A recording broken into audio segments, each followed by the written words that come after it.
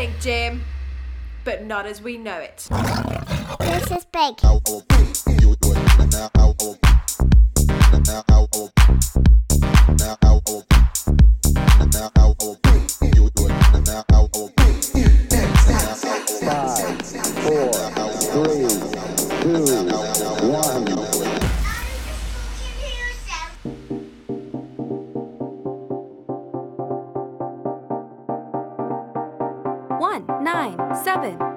It is 14 minutes past 8 p.m. on Monday, the 10th of October, 2022, and you are listening to the BashCast.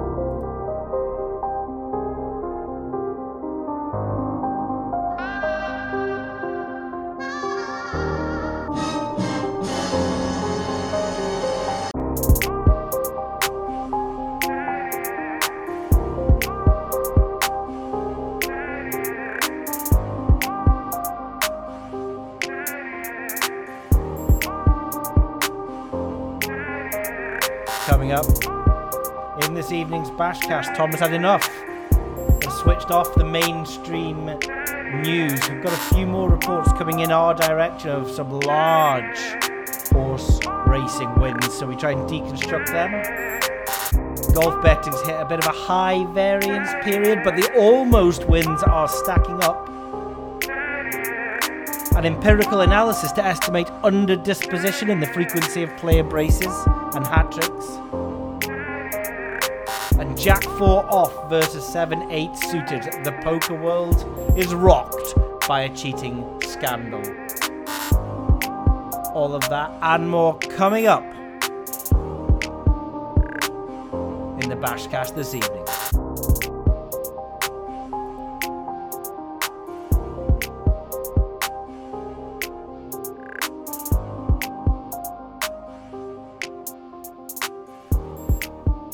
Morning or afternoon or evening or whenever it is that you are listening. A little bit late with this one. I sort of semi-recorded some of it last week, and then I wanted to talk about analyses, but the analyses just went on and I wanted to take my time with it. That was the player XG stuff that's coming up, and probability distributions for 2+ and 3+ goals.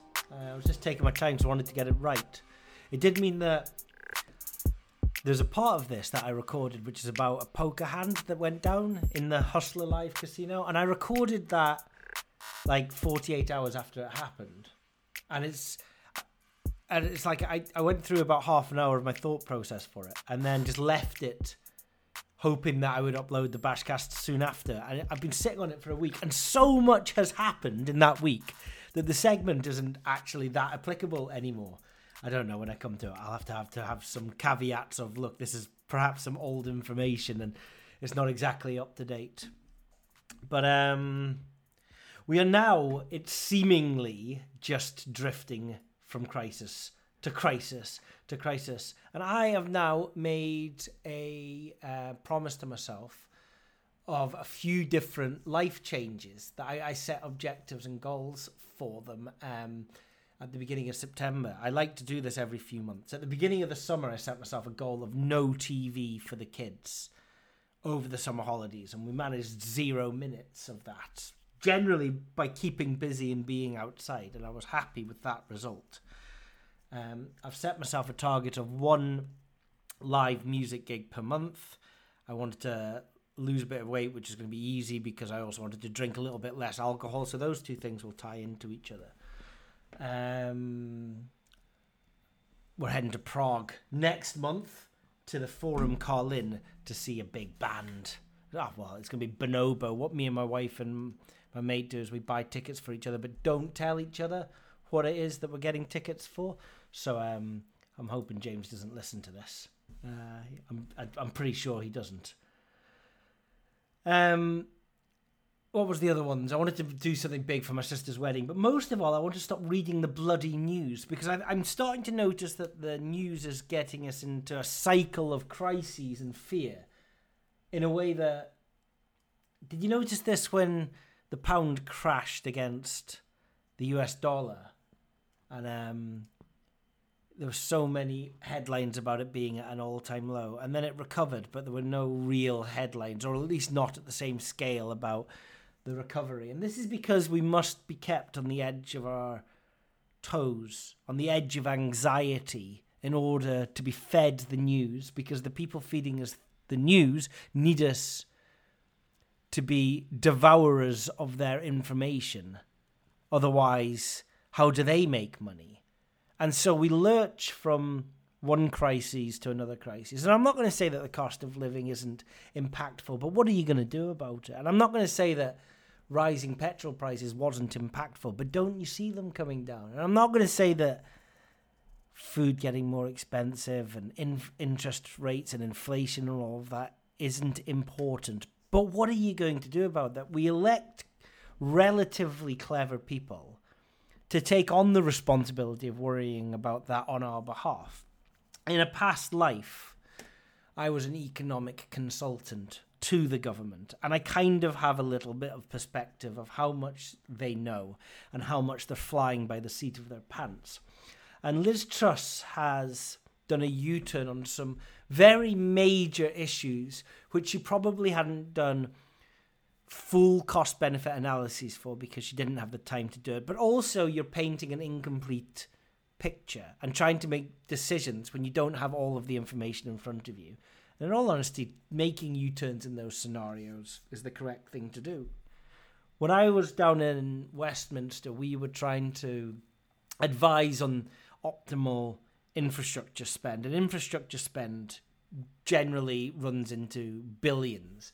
Infrastructure spend is necessary for two different reasons. First of all, spending on infrastructure actually is beneficial to growth, to GDP of any country, right? So you will tend to find that countries that do not spend on infrastructure, they're not thinking long-term enough, they don't attract tourism, they don't make it easy for people to get around. And making it easy for people to get around has benefits in terms of job growth, in terms of spend in the community. It's just generally a good thing to spend on infrastructure and make it easier to get around, and also safer.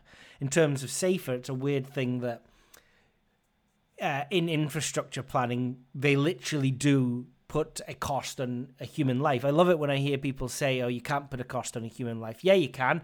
And in a lot of highways maintenance safety planning, it's around about £21,000. That would freak a lot of people out. But generally what they'll say is if you can implement a plan for, £100,000 and guarantee that it's going to save, on average, 5 lives over a certain amount of time, you're probably going to get the investment for it. A lot of people would like to think that a life was worth £1 million, but that doesn't work in the realm of economic expenditure. And so it's a very good thing in terms of growth of economy, and it's a very good thing in terms of safety, in terms of people's lives. But it's also so easy to tweak the numbers, because when you're predicting very long term in the future with very large engineering projects, such as the M25 that I was working on, what we would do is we would measure every single few centimeters of the M25 with a laser on every lane. I mean, the M25 goes up to 7 lanes out by the Dartford crossing. On average, there's 3.5 to 4 lanes plus a hard shoulder. They are constructed to different depths. The hard shoulders are completely different depth to the main carriageways, of course. Some of it is made out of concrete, and you've got these concrete bays that need to be maintained that can take a completely different kind of load and have a different life cycle to the asphalt, which will be of different depths around the carriageway, all built in different years, all with different skidding textures. If you're down a slip road coming to a roundabout, you'll see that the surface changes because you need people who apply their brakes late to be able to safely come to a stop without skidding. That high texture skidding surface will be a lot different, the friction resistant in that, to the main carriageway. And all of these deteriorate at different rates. We'd measure it all, and we put down different life cycle investment plans in front of the government and say something along the lines of, if you invest 100 million this year, then you're going to save 200 million over a 10-year span. But if you spend 300 million this year, then you're going to save 400 million over an 8-year span. And so it comes down to how much do you want to save by spending more now? And when belt buckles are being tightened, there's a lot of pressure on ministers to stop spending money immediately, even if in a 10-year plan, spending money immediately is going to be more beneficial. And you tend to find in times of coronaviruses, furloughs, in times of huge energy prices, when debt has to be accumulated by the government, that it's very difficult for ministers to make decisions. And what I learned was that two people could put down exactly the same plan to the government, and one would be rejected, one would be accepted by the pitch with which it was put towards them. The people making decisions and the people influencing the decisions are doing so with incomplete information. But I do know that they are the most educated and trained in their discipline. And so because they're the most educated and trained in their discipline, now that I have left this arena, I have trust that all the way up to the higher echelons of government, they're doing their best. They probably could be doing better, but they're not doing too badly. And I forgive them if they have to make U-turns. In fact, I'd be worried if they didn't. What I don't forgive is the changing narrative I see in the news, in the headlines, which is trying to keep us invested in crises after crises, because I see a serious impacting on people's mental health. My mum's and other people's, they always have to be worried about the current crises, the next crises, what's going on. My best piece of advice that I could have to anyone, and it is something that I've put in my series of self-development objectives between now and the end of the year, is turn the bloody news, the fear news, the crisis fear news off. Not necessarily all news. I'm very invested with what happens over in Ukraine and interested in that. Fuck off, Vladimir Putin. Don't you just follow John Sweeney for the fuck off Vladimir Putin, just fuck off campaign. It's really good.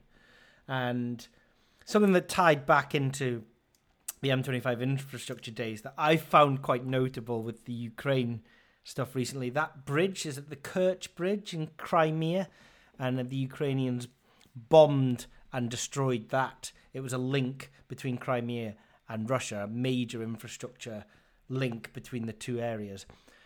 I was reminded of when I walked into the reception in the M25 offices over a decade ago. And there was a new KPR, there was a new sign on the wall, like a digital sign, and it was the terror threat level.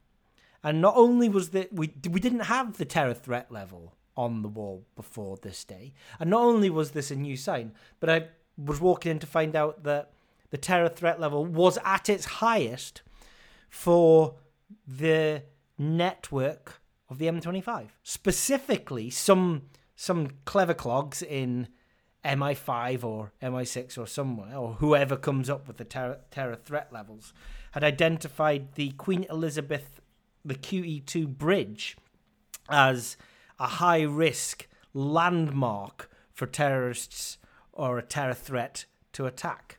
And this was news to us. And I went upstairs, and the QE2 bridge has assigned to it, as most large bridges and pieces of infrastructure in the country, a senior structural engineer who will know every column and every load that goes through that particular bridge. Tony was his name. He was a drummer in a band as well. I remember Tony commenting that you could give him £100 million and a week, and he doesn't think that he would be able to bring down the QE2 bridge. So good luck to the terrorists. And off the basis of just that bit of feedback from Tony, good work and congratulations to the Ukrainians for bringing down the Kerch Bridge in Crimea. That's not as easy as it appears, and it doesn't appear easy.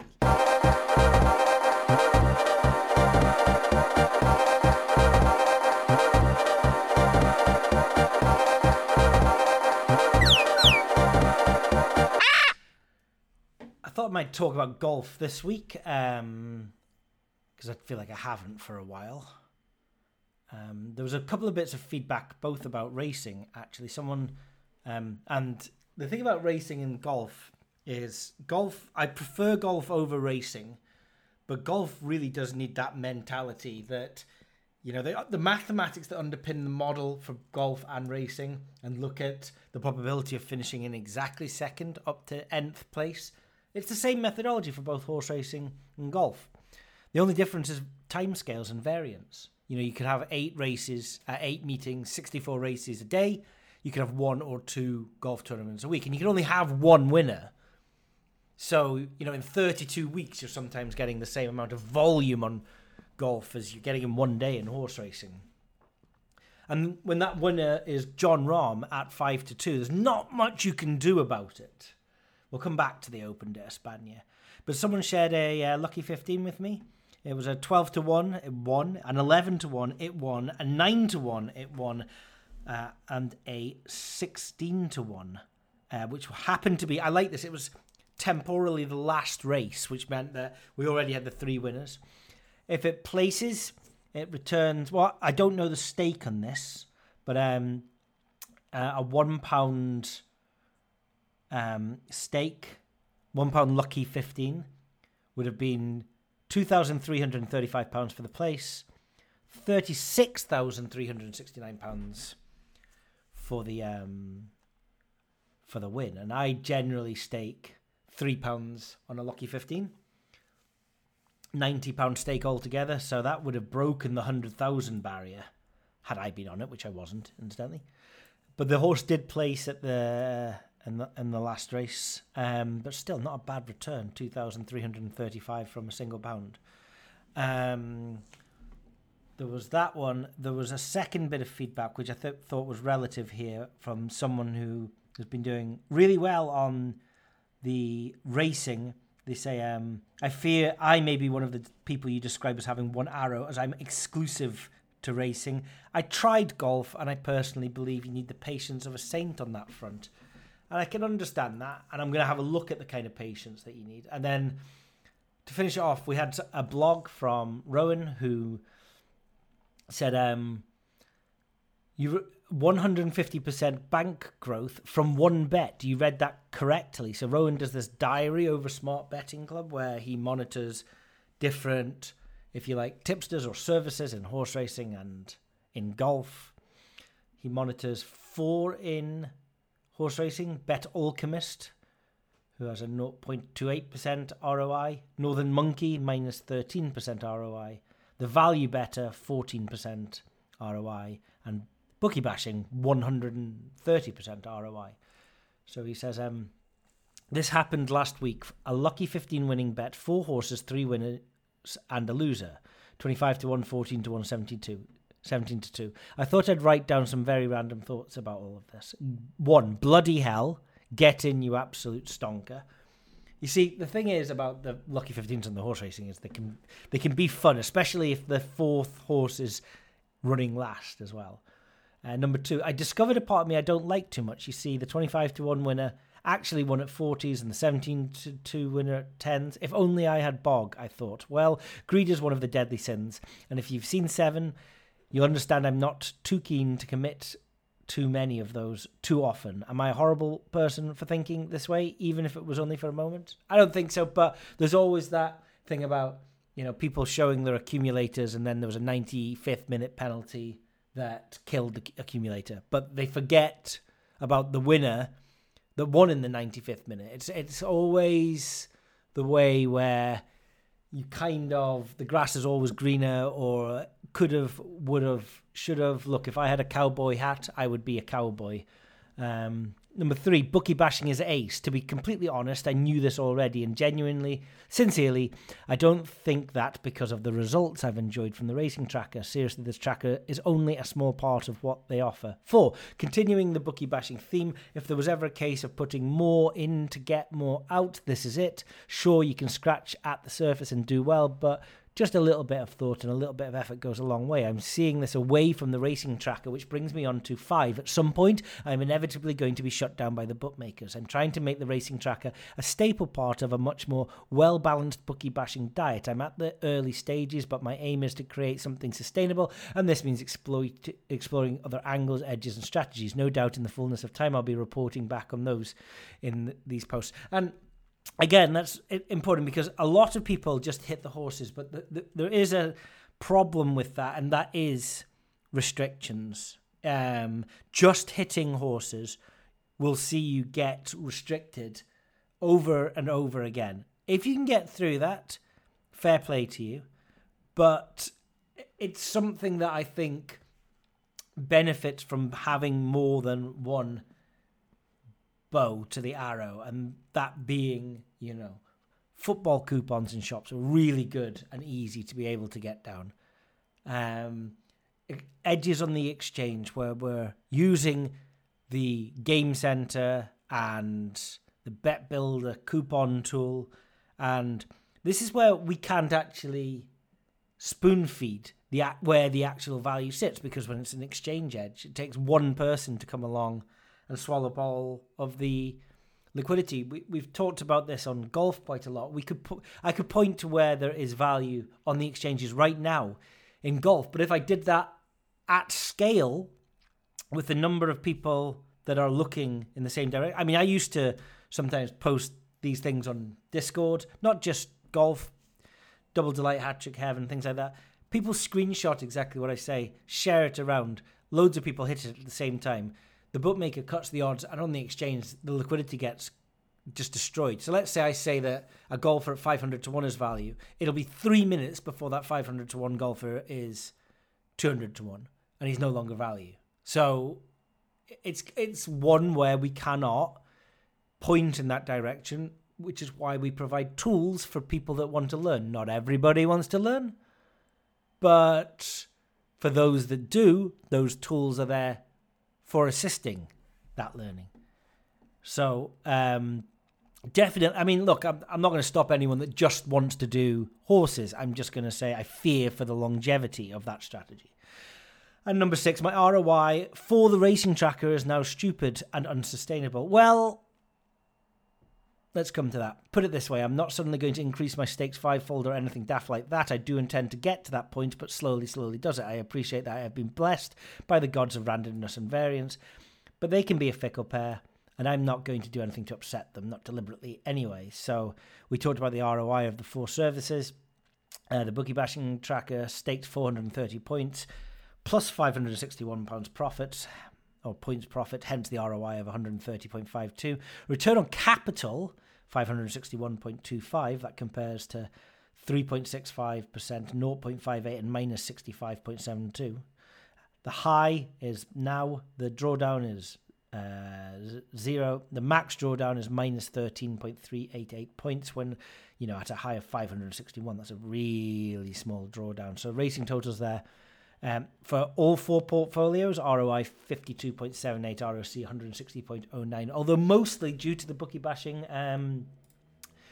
racing tracker there. What was it that I was looking at? I was looking at something in terms of staking. It's just Duncan is trying to talk to me in the background. He's got absolutely no respect for the fact that I'm recording. Let's put that on mute. Yeah, someone was asking about staking on Lucky 15s and on horses. So one thing I did look at is there's been a very much a large upswing in the horse racing results towards October. Interestingly, right, if you bet on every horse at 10 a.m. and 2 p.m. at the primary 6 bookies, William Hill, Sky, Bet365, Ladbrokes, Betfred and Paddy Power, you'd be in profit by £140,000. That's to win £200 in every horse, right? I don't know how logistically possible that would be, but that's the net profit. Interestingly, though, the worst losing period, the worst drawdown, was at the 15th of July 2022. So if you were in the middle of the summer, just before the summer holidays, and you were on a downswing, that was when the bookie bashing tracker had lost the most that we've seen in the last few years in, how many bets? 70-odd thousand bets or something like that. And you'd have been £8,638 below your peak if betting to win £200 in singles. So what we can deduce from that is that if you had a bankroll of 50 times your win liability, so 10k bankroll, betting to win 200 per horse, you'd never have gone broke betting over 70,000 horses on the tracker, right? So 50 times a win liability bankroll seems very reasonable. The previous max drawdown was on the 29th of March 2022, which was 7,980, and the previous max drawdown before then was on the 30th of March 2021, 7,679. So it's like both times at the end of March, this year and the year before, was a maximum drawdown. Cheltenham's haven't been kind then, and that's because of favourites, I think, just doing too well at Cheltenham.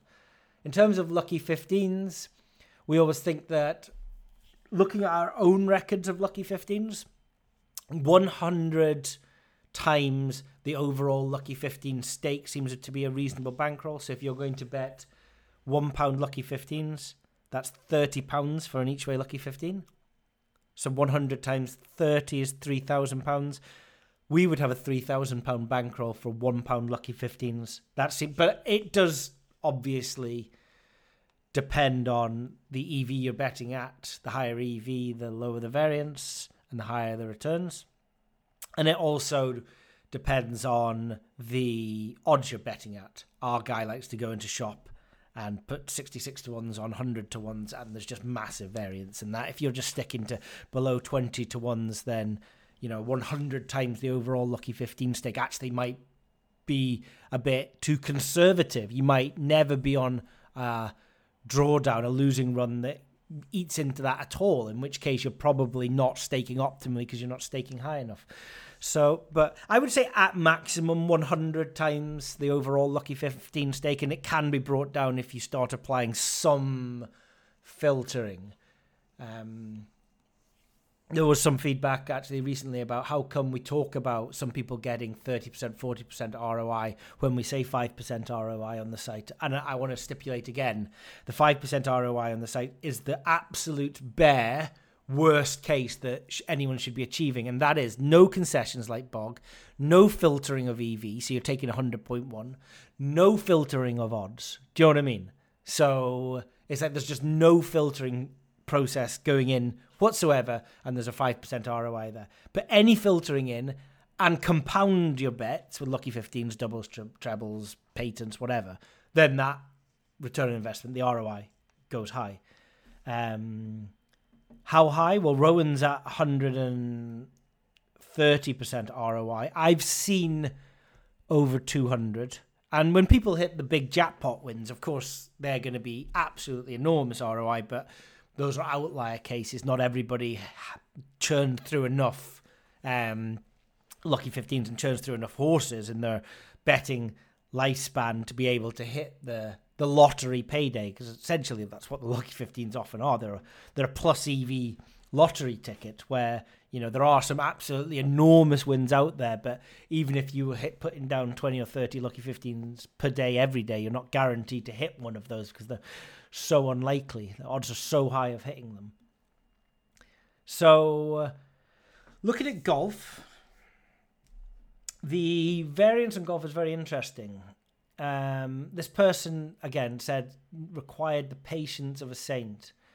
And somebody else has said they've given up for the after. They said a losing run this year. I mean, of course, I don't know exactly what they're on. I can only go off the options and the WGV figures. Now, WGV figures, here's the headline news, and then we'll break this down.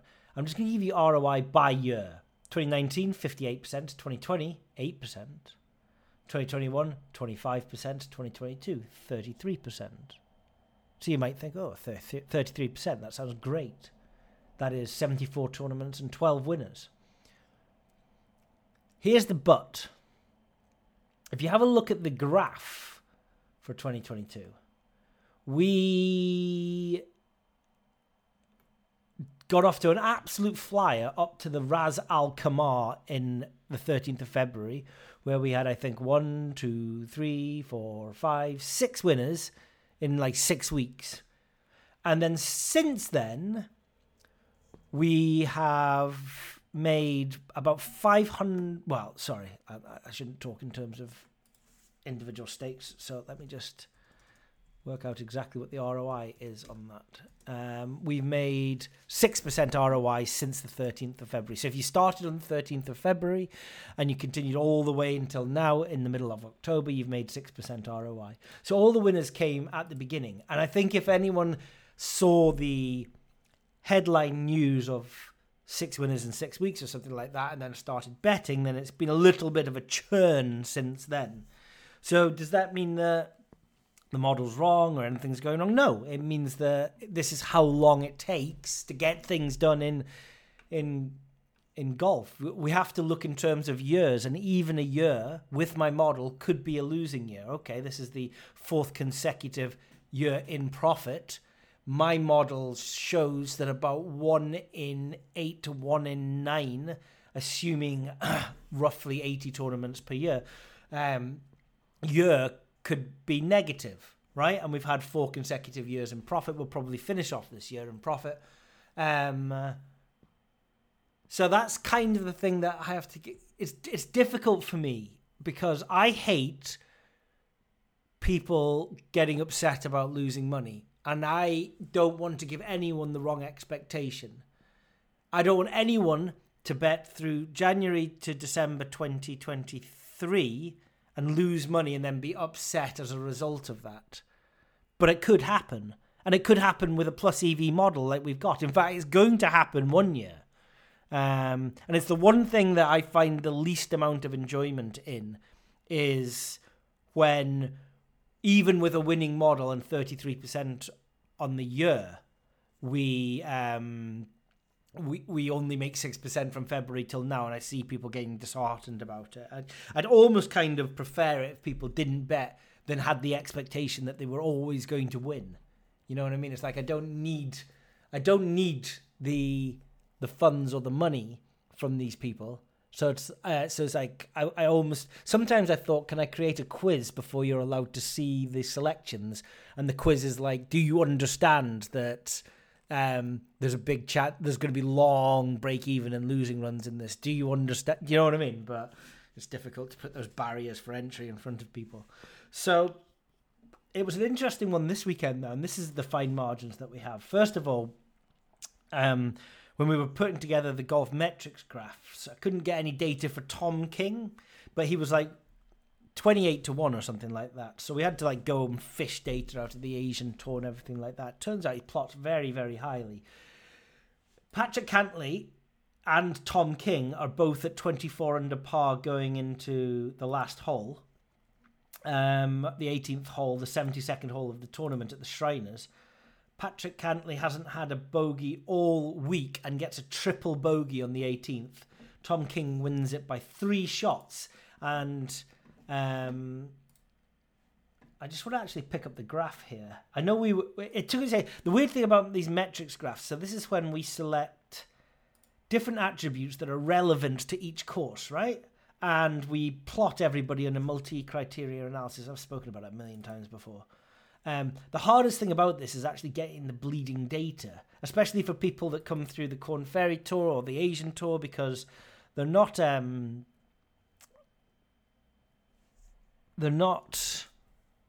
the data just often is a lot harder to source. Yeah, we scored Tom King as the second highest score out of 5 in that tournament.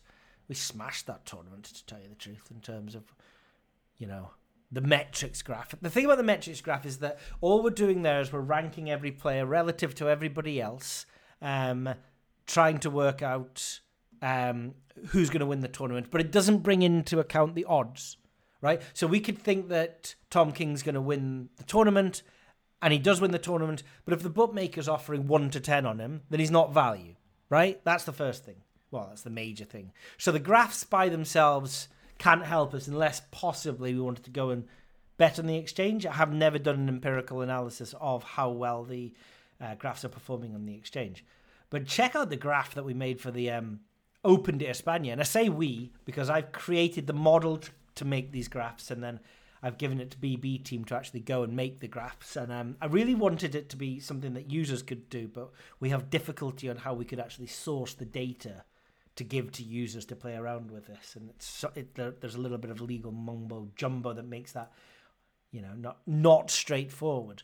But the DPWT opened at España.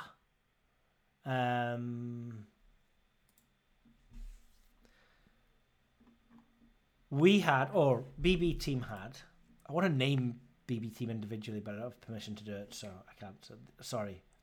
It's just BB Team put this graph together, and we always highlight 3 orange, meaning these are the 3 that really stand out relative to everybody else in the field, and this was for driving distance, scrambling, and recent birdies. And then a handful other of yellow players who are still pretty strong relative to everybody else in their price range. Minwoo Lee, his figures are just off the charts. He must be so poor in some attributes because he never does that well. But he's always scoring highly on the multi-attribute chart that we have. So we had Minwoo Lee as orange, John Rahm as orange, and Nicholas Norgard Moller, who causes all kinds of synonym issues in the database, as orange as well. So those are the 3 guys that we had as orange. Minwoo Lee, John Rahm, and Nicholas Norgard Moller. In yellow, we had Matthew Pavon, Louis Diega, Henny de Plessis, Wilco Nienaber, and Adrianos. Adrianos was actually my personal big bet of this tournament, and he finished in 120. I mean, he was almost last, 120th. He was +8. Only 1, 2, 3, 4, 5 players had a higher score than him. So there you go. John Rahm won it. Now, there's nothing special in picking John a 5-2 shot for winning. Okay, so there's no bragging about John Rahm winning. We did have him as the big orange. Matthew Pavon, one of our yellow guys, in second. Minwoo Lee, and one of our orange guys, in third. Diega, one of our yellow guys, in 6th. Duplessis. In fact, we got first, second, third, 6th, and 8th in that tournament on this graph. Which was an interesting one, because just before the tournament, somebody new had come on to Discord and said, what does everyone use the graph for? And one person did reply, the graphs are useless. I don't use them for anything. I just pick my players off the tracker. No, that's fine. There's nothing wrong with that. The tracker's picking up steamers. It's looking at the probability of, 1st, 7th, 3rd, 4th, 5th, 6th, 7th, 8th, 9th, 10th, 11th. It's a definitive plus EV rating. But I think some sort of filtering process where you combine the graph with the players in the tracker does nothing but enhance an already good model. So if you like, we're just refining our selections. We're going to have a positive ROI anyway, but hopefully we can use the graph to get an even better positive ROI. And that just takes me to the 3rd tournament. We've talked about the Shriners. We've talked about the DPWT Open de España. I just want to talk about, and this kills me, right? This is me forgetting about various. This kills me. The Live Bangkok, right? So how I put my options up, which I'm very, very sort of protective of the options, and also weekly golf value where we get the options, if you like, independently proofed. I really want them to do well. I know I can't outperform 30-40% long run. Fine margins and high EV players at high odds tend to make all the difference in the results of these. So the Live Golf Bangkok, I downloaded the data at 12:42 on Wednesday afternoon, as I do every week. At 12:42, I normally take the guy that's at the top of the tracker and put him in, no matter what odds he is, unless he's 1,000-1. I don't really put the 1,000-1 guys in. Fachara Kongwan Watmai was the number 1 EV player, PokerStars, 150-1. He finished 27th. I did put him in 147.8% EV, so that's like max staking on him. 8 minutes later, something changed somewhere in the markets, and Eugenio Lopez Chakara was now the top EV at Sport Nation and, inverted commas, 10bet. Not that we could have bet at 10bet. At 300 to 1.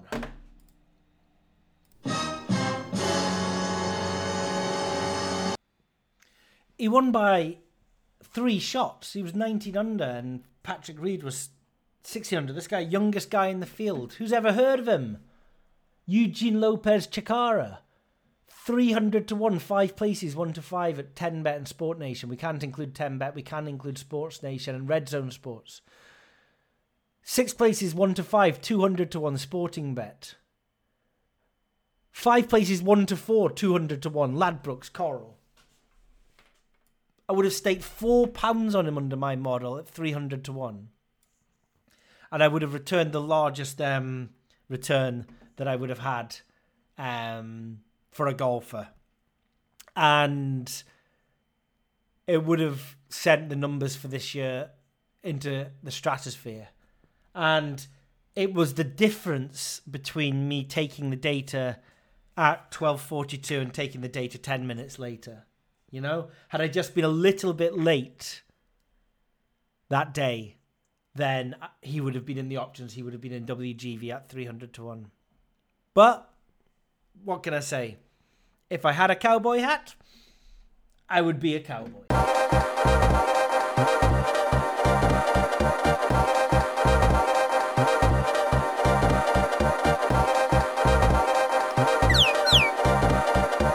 It's been a slow start for the coupons this season. For various reasons, mostly logistical, which are not that interesting, but I won't go through them. But they finally started to take off a little bit this weekend. Coupons are that interesting thing. Again, very sort of a lot of variance involved, a lot of small losing months and then the occasional big winning month. It's what we normally expect over a season. So I'm hoping October's that, because so far running at plus 32% in October, thanks to a couple of decent win and 2+, a long list, that's a world long list at Betfred, and a pushers at Betfred. So one William Hill there, a long list, and a pushers. That goes along with a break-even August and minus 44% in September. Sounds bad, but actually only placed 8 coupon bets in September.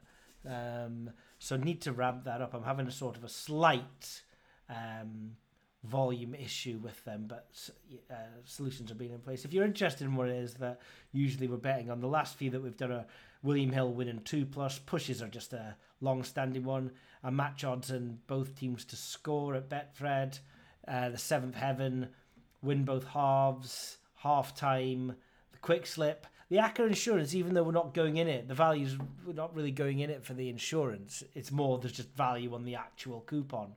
A few more win and both teams to score, things like that. So let's just have a look at.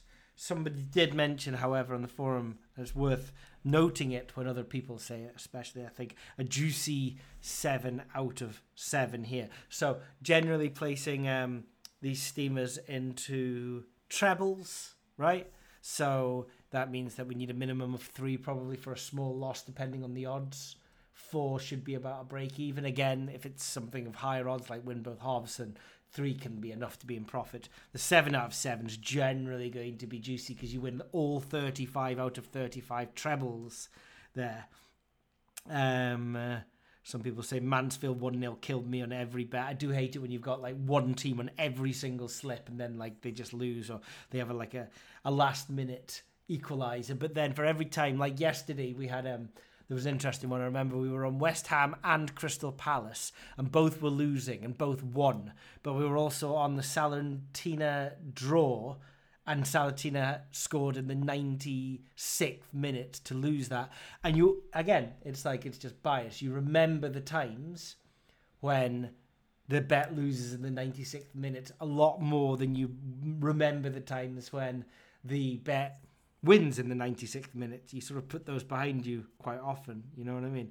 What I found funny about these, we've been doing double runner testers. So we get one runner in one shop on one side of the country, and they'll go in and place, 50p or £1 tester bet on maybe the top 10 on the coupon, and that way they'll send that to runner number 2 in another side of the country, who can then sort of decide, have a look at what's been cut, and then decide if they want to take the cut in their own time, or if it's been slashed so much that it's no longer value. So these testers, you can do them in a variety of different ways. The person that got the 7 of 7 on the forum did mention they did the 25p tester on an 8-fold, and it returned £6,000. Now, I don't know about you, I am quite guilty of placing the occasional tester bet, or having someone place the occasional tester bet, and you just throw the slip into the bin because at odds of 24,000 to 1, you don't expect it to come in. And it did get me thinking. I do wonder how many winning tester bets have been thrown into the bin. Actually, I don't want to think about that, to tell you the truth. So the coupons that are up just now on the site are still just the 3 different bookmakers. We have William Hill, we have Betfred, and we have Independence. At the Independence, it's the midweek Golf Fest winning over 2.5, the midweek Quick Slip win and both teams to score, and the midweek Quick Slip, the match betting tournament. The match betting 1x2 odds. The good thing about the win in BTTS and the win in over 2.5 is either there's generally no exchange market for the lower leagues, the secondary leagues, and so we can tend to find a little bit of value there because we calculate all of those ourselves. And so when they steam in, the bookies have to actually go to the effort of working them out themselves. And we can normally find the value before they can. At William Hill, it's the winning over 3 goals winning over 1.5 goals and winning over 2.5 goals. And win to nil are all on the match winner coupon, the score and win, the goal time, goal in minutes 1 to 30, game of 2 halves, that's to win both halves and team to score on both halves and half time. And at Betfred, it's first half total goals. GG Extra, which is match odds of BTTS, Acker Insurance, long list, world long list, pushers, and 7th heaven. Now, we're sort of in quite a good process of going and picking them up on Monday, and then most of these get OCR'd. Now, some of them have to be typed up still, but most get OCR'd and then imported into the system. We pick them up on Monday. There's no real new ones on a Tuesday except for the off-season. Pick them up on a Wednesday, and then on Thursday and Friday they start coming in for the weekend. I'm open to testing some more. Generally, when we've tested others, we don't tend to find anything. I went down to Coral Ladbrokes the other day. I picked up some coupons. I typed them up manually into Excel. I imported them. I didn't find anything within 10%. I mean, it was all under 90% EV. And when anything did steam in on those coupons, you would go to the counter and they would be utterly, utterly slashed. And for that reason, we've sort of been sticking on the same coupons. But I'll put my hands in the air and say I'm totally willing to give things a shot. I just want to formalize how we test them. So I was just wondering, if you're listening to this and you're hitting the coupons and you want us to test a new one, there's 2 options. One, you could load up all of the markets and games into the Bet Builder coupon tool, monitor them yourself, copy them with a single click of a button into Excel. And if you already had the back odds in Excel, you would immediately have that coupon monitored, albeit you need to be in front of a computer. So you'd need to be in a team to do that, or live above a Ladbrokes for that to work. So that's the first way of doing it. Use the Bet Builder coupon tool. Any market you want, you can set up in there. Whether it's on the exchange or whether it's not on the exchange, whether it's leading at 27 minutes or something like that. But then maybe we should really give it a go of trialing every couple of weeks something new somewhere. So if you've got an inkling, and I do just want you to have an inkling that there's value there before you suggest them. I don't just want coupons thrown at me for the sake of it, because that's just work for the sake of work. There has to be some sort of reasoning behind it. But if you suspect that there is now value on a particular Paddy Power or Ladbrokes or Coral coupon that we're not looking at, and we have never found value in these shops before, but if you think that there are, tag us on Discord and ask us politely if we will upload it. And if we have time, we'll do it. Often, we run out of time because there's so much going on, in which case, just be patient and ask us again another day. Do you know what I mean? And we'll tell you that as well. We'll just say, thanks, but we don't have the resource available to do this because, you literally have to sit up in front of Excel. One thing that would help is if you wanted to type it up in Excel for us, but if you can't do that, you just have to wait for when we have half an hour where there's not much going on, and we'll type it up into Excel, we'll import it, and we'll give it a go. And I'd rather not just give it a go once. If we're going to test something, we should test it on at least 3 separate occasions, because you can always put a coupon up and nothing comes in, and that happens even with good coupons, right? So testing something and seeing it nothing came in once isn't really a test. Let us know, and we'll give it 3 rolls of the dice, and if there's no value after 3 rolls of the dice, then perhaps we might choose to pull the plug. And you never know, perhaps we might uncover a coupon where there is value and we weren't aware of it, and if that is the case, then we have the means and the ability to put that into our scheduling, where we go and send someone and they pick up that coupon and import it into the coupons tracker every week. So if you're interested, pick the coupon up, tag us on Discord, tell us why you think there's value on there, and be patient if we can't do it on that particular day that you post it. Just try again the next time that coupon's out, and hopefully we'll get around to it, and hopefully we'll give it a little bit of a test.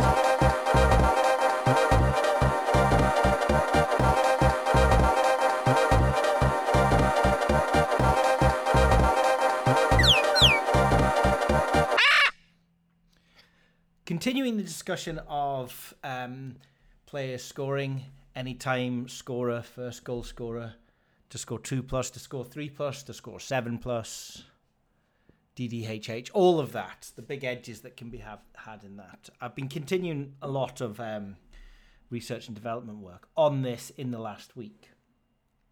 Erling Haaland is actually helping shape it, especially more the multiple goals side of the model. So the way that I set up the process for this tool to come out of alpha, an alpha tool is something that goes up in its first stages of production. It then moves to beta when it's a fully acceptable and performing model, and then it comes out of beta as just like the horse racing tracker, something that's now ready running. So the player XG model will follow the same process. It will go from an alpha, which it's currently in just now, and when we're happy with all of the calculations, it then goes to beta as we just test and measure and benchmark and look at ROI and things like that. And from there we go to the fully released version of the model.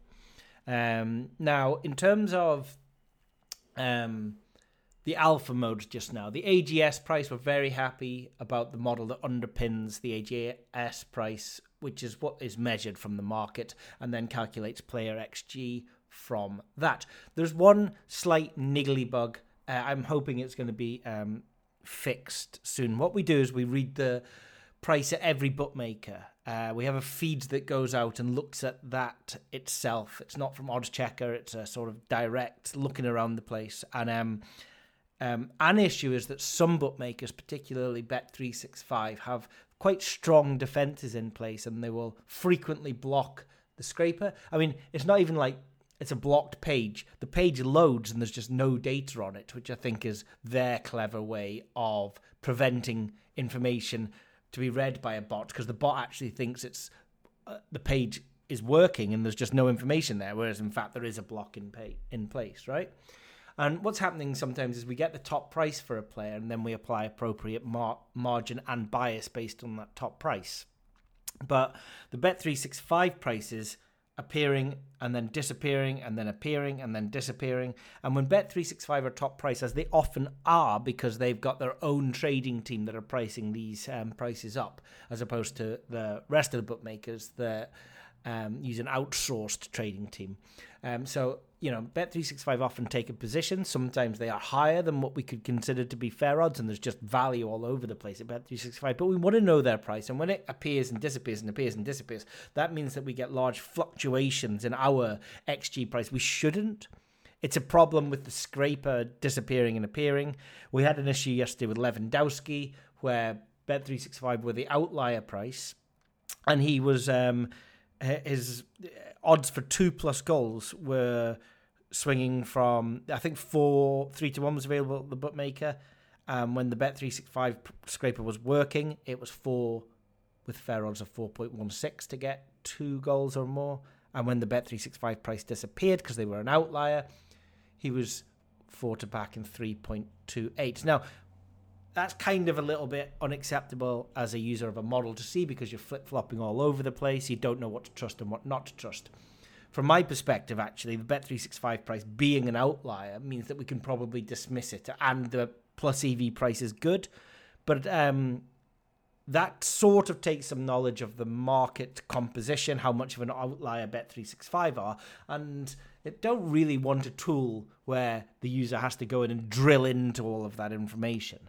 That's a lot of work. So we need this Bet365 price appearing and disappearing and appearing and disappearing issue to be sorted. And then when they are a serious outlier, we do need to take into consideration when we want to sort of ignore them and when we want to use that information. If they are higher than what would probably be considered a fair price, then we want that ignored, because we're saying that the Bet365 price is a good price. Erling Haaland, however, is scoring some ridiculous number of goals just now. 20 goals in 13 games for Manchester City. 1.67 goals per game. I mean, an XG of 1.67 is higher than most teams. Most teams do not have an XG of 1.67, and Erling Haaland is scoring at that rate. He became the second City player after Aguero in 2019 to score in 7 consecutive Premier League appearances. And he's already equalled the tally of their top league scorer in the 21-22 title-winning season, Kevin De Bruyne. And it's October. Before this season, Mickey Quinn had the most goals in his first 9 Premiership appearances with 11. The quickest player to reach 15 Premier League goals was Andy Cole, who needed 15 games to do so. And Haaland has done it in, 9 Premier League games. It's just ridiculous how much he's scoring. The most goals in the first 10 Premier League games, 15 in 9, Mickey Quinn. I mean, how are you meant to model this? This is a black swan, right? It's very, very difficult to model and calculate his anytime goal scorer price. But what is interesting here is we're getting a lot of liquidity coming into 2+ and 3+, and that's of interest to me. Because whilst I'd sort of firmed up AGS and FGS, the 2+ and the 3+ was something I was going to come to when ready. The information that I'd had from a trading team was that 2+ is priced up for bookmakers following a Poisson distribution, and 3+ is a little bit lower, meaning Poisson would be pessimistic for 3+,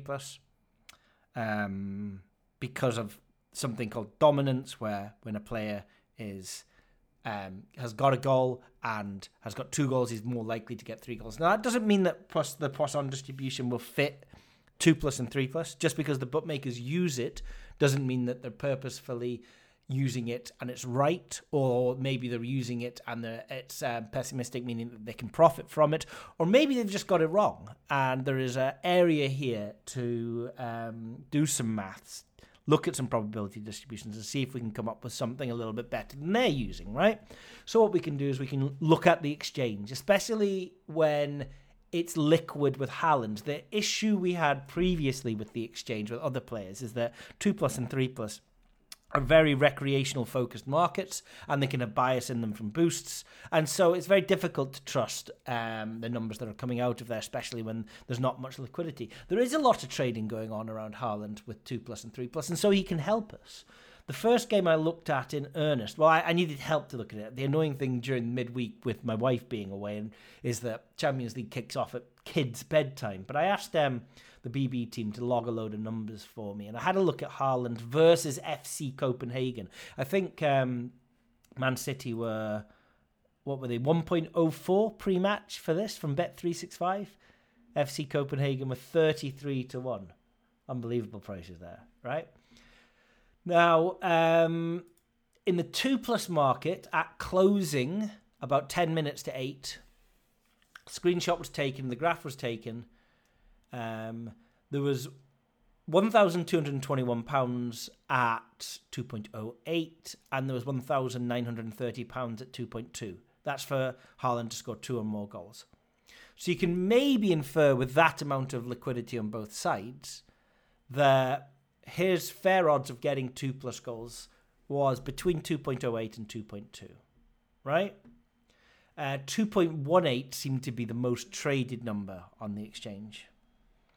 Now 2.18 for 2+ goals using just a Poisson distribution, right? Which we're not saying that is the right distribution, but let's just run with this just now. The AGS would need to be 1.27. If the AGS was 1.27 and it was the Poisson distribution was correct, then 2+ would be 2.18, which was about the most traded price, and it was in the middle of those big liquidity numbers. He didn't ever trade on the exchange as low as 1.27. He was 1.15, 1.1, I think. This is off the top of my head. I don't have the numbers here, but I think at the bookmakers, the range of prices was 1.15 to 1.25. Now, bear in mind, for Erling Haaland just now, the bookmakers are going to be applying maximum margin and maximum bias to him because he's going to be a punter favourite. People aren't going to be backing him in singles at 1.17, 1.25, but they will be throwing him into multiples, into build-your bets and things like that, right? So they're going to go low on him because he's going to be the favoured choice of the recreational player. So there's going to be a lot of margin in there. So could he have been 1.27 with that range? I feel like 1.27 is probably a little bit low for the fair odds of him. Having a look on the exchange, it was all over the place early doors, showing how difficult it is to price someone up like Erling Haaland. He started at about 1.32, 1.33.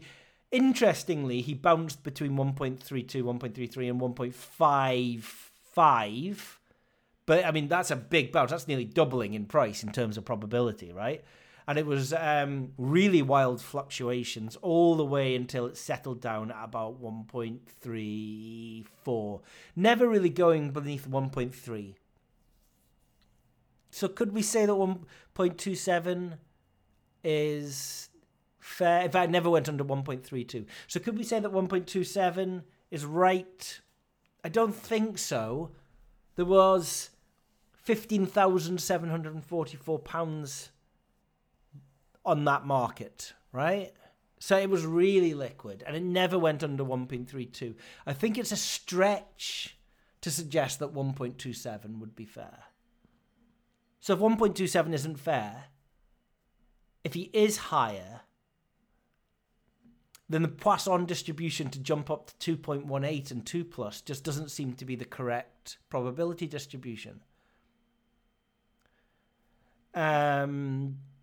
Again, 3+ using an AGS of 1.32 would have been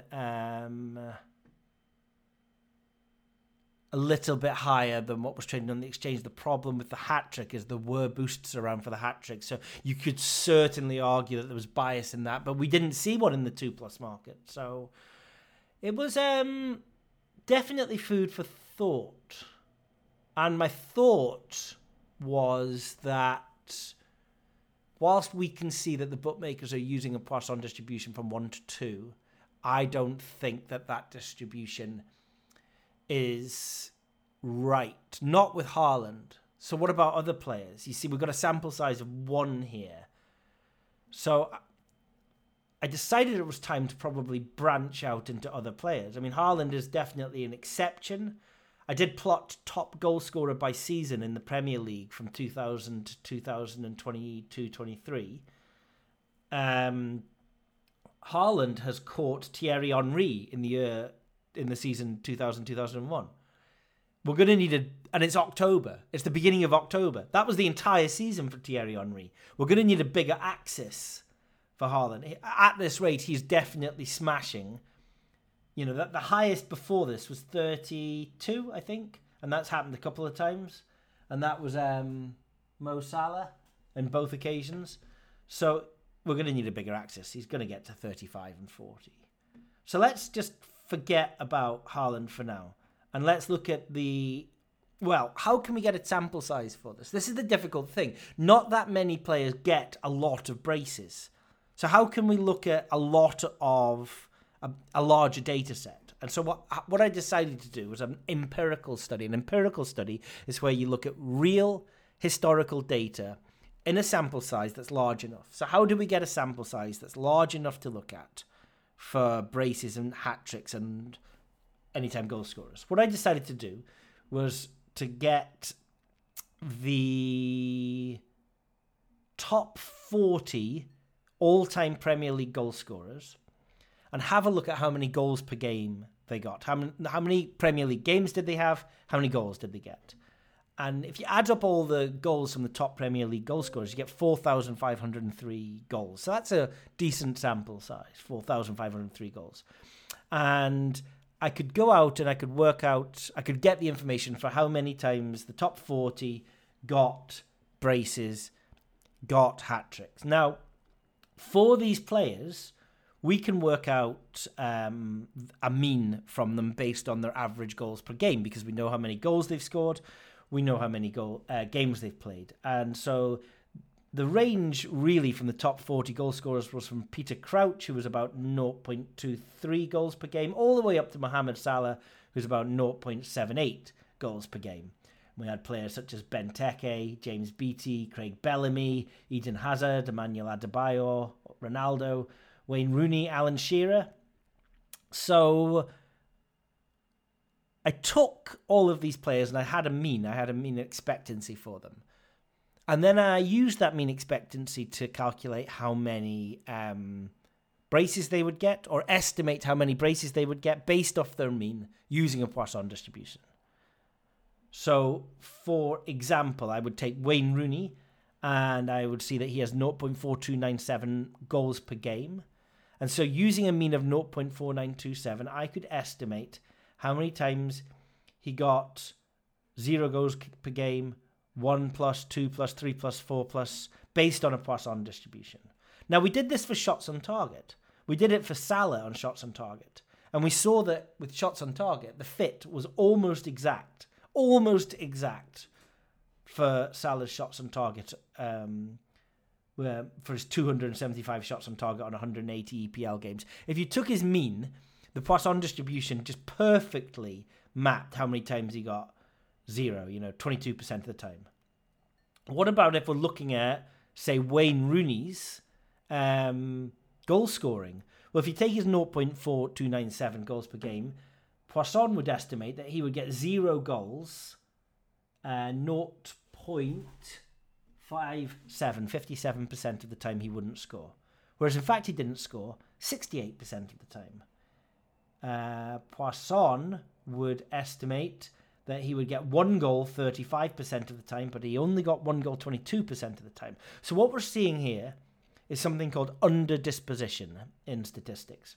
What we're seeing is that Poisson is underestimating the number of times he gets 2 plus or 3 plus goals. So it estimated he would get 34.2 braces. He actually got 41. It estimated that he would get 4.7 hat-tricks. He actually got 7. So it's overestimating the number of times he gets a single goal, and it's underestimating the number of times he gets multiple goals. This is underdisposition of the Poisson probability distribution. So that's why we are seeing different numbers from AGS to the 2+ market, to the 3+ market for players on the exchange in a liquid market because there is under disposition. So we are using a Poisson distribution to estimate 2+ and 3+. What we know is we are pessimistic. The question is, how pessimistic are we? So I plotted all 40 players on a graph. On the y-axis, their goals per game, and on the x-axis, the recorded braces relative to Poisson. So what we saw with Wayne Rooney is that he got 20% more braces than Poisson would have predicted. He got 41 and Poisson predicted 34.2. And I plotted them all the players. 75% of the players got more braces than Poisson would have predicted. 25% of the players got less. Notably, Mohamed Salah got the fewest relative to Poisson. Like, he's 30% under what Poisson would predict. He's an outlier. But most players were over by an average of about 15%, meaning that if you used a Poisson distribution, you could reduce that by about 15%, reduce the curve so that the curve is showing, it's a little bit fatter and smaller if you're thinking of a bell curve. And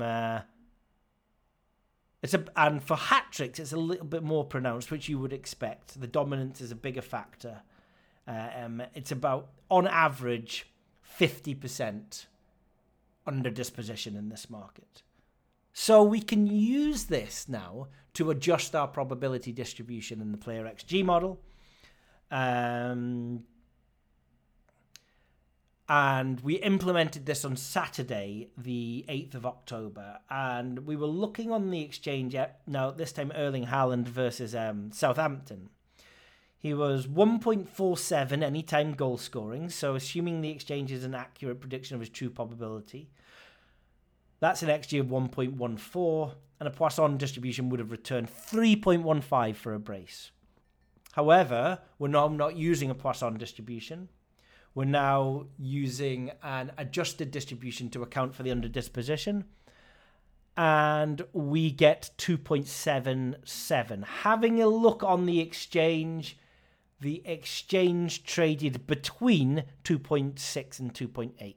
Now, that's better. Now we're sitting in between the traded exchange prices as opposed to Poisson, which was 3.15. His 2+ never touched 3.15. What about a hat trick? His hat trick closing line was 6.4 and traded between 6 and 7 mostly. Poisson would have said 9.2. I mean, miles outside of what was trading on the exchange. The adjusted probability distribution to count for underdisposition had 6.44. So his last price match at kickoff was 6.4 and he traded between 6 and 7. So I'm a lot happier now with this new model.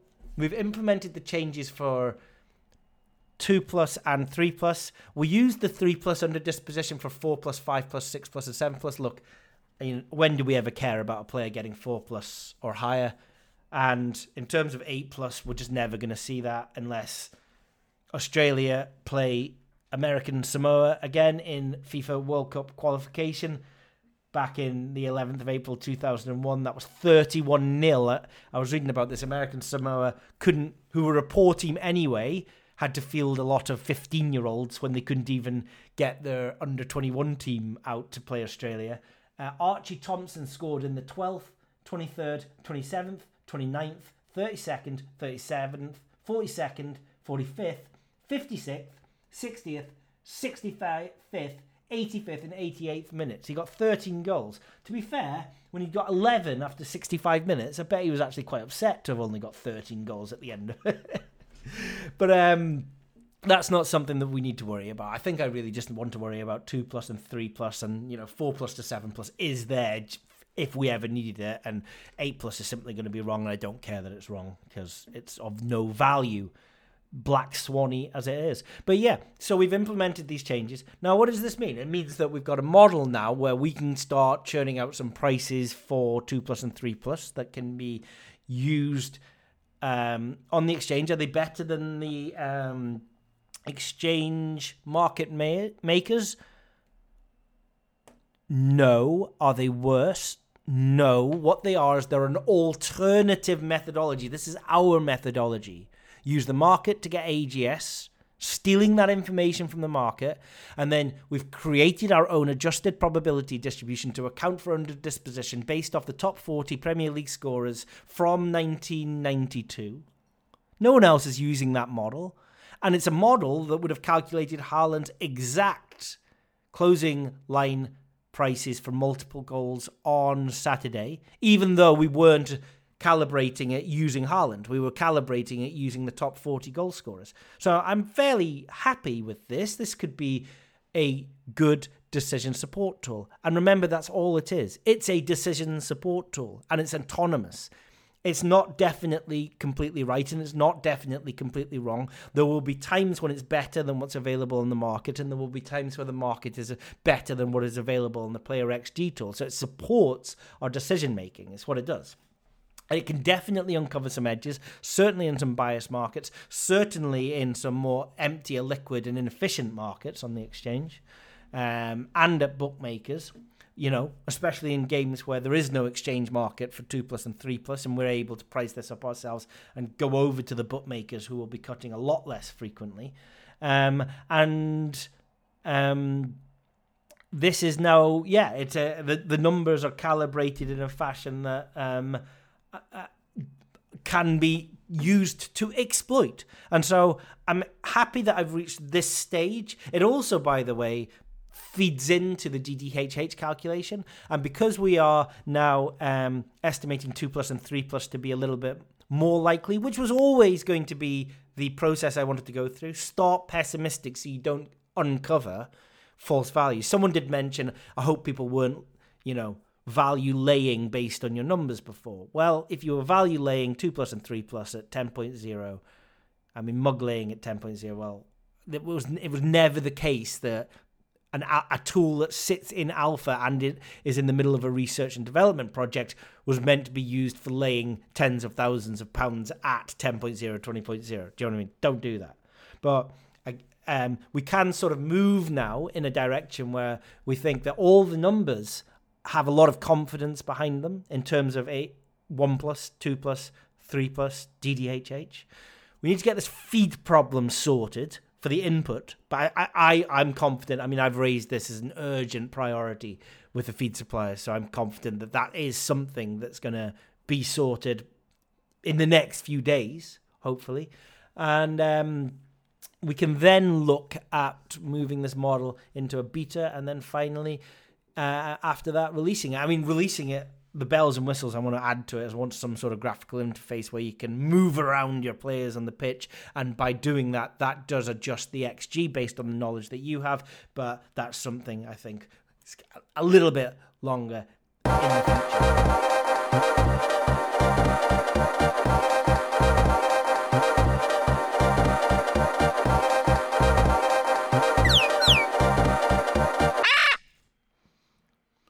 Right, so this last part of the BashCast, this is a poker hand that I think everyone, or a lot of people anyway, may have seen. Now, here's the thing. When this happened, 12 days ago, I jumped on the recording software and went through the hand, and what's about to come up is what I said 12 days ago. Here's the thing, right? A lot changes in 12 days.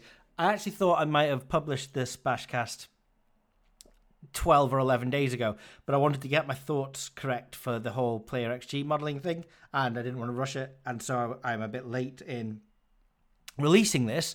And now the hand is a bit old in the sense that a lot more information has come to light. So I think I'm going to leave it in. It's kind of a rudimentary walk through the hand that's now probably old news if you're familiar with it and been following all of the 2+2 Poker Forum reports, the Joey Ingram podcasts and everything like that. So this is from the perspective of 12 days ago. I think you can probably hear, though, from my tone that at the time, I thought she was guilty of sin on cheating. I would say maybe back at that time, probably about 60-70% of people thought it was an innocent recreational player making a bad move, and maybe 30-40% of people thought she was cheating, and I was firmly in the cheating camp. So I'll play what I recorded, and then at the end of what I recorded, I'll add in a little bit of a...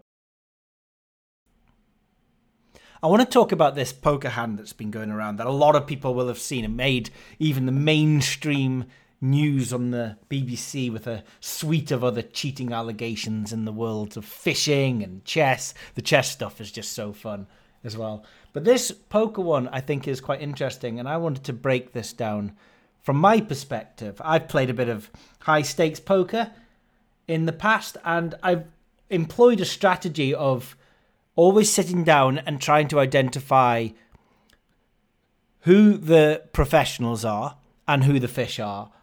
And I always made a bit of money with the strategy of forget about ABC poker, forget about game theory optimal, really work out who we're going to avoid at the poker table. You know, let's not play hands against the Stephen Chidwicks. Let's play hands against the businessmen, the guys that are splashing around and having a bit of fun, the recreational players, because, you know, that was it worked for me. And in this hand, this was on a super high stakes table at the Hustler Casino, and it was between a professional, Garrett Adelstein, and someone that appears to be recreational, Robbie Jade Liu. And they were playing no limit hold'em cash games. Adelson had about $1 million, maybe $800,000 in cash on the table. And Robbie Jade Liu had about $200,000 on the table. That wasn't her money. She was being staked in the tournament. How she was there, I'm not entirely sure. She doesn't seem to have the same sort of pedigree and caliber as the Phil Ivies who were on the table, the Garrett Adelsons. Anyway, let's have a listen to this poker hand that was on Hustler live, and let's break it down and see if I can bring anything that hasn't been mentioned by 1,000,001 other people so far. TV appearances. One of his first ones, yeah. That was like before he won all those tournaments. And, funny. Yeah. Oh, wow, Robbie really mixing it up here, calling Garrett's raise with Jack 4 off. It's wine versus wine, and Garrett.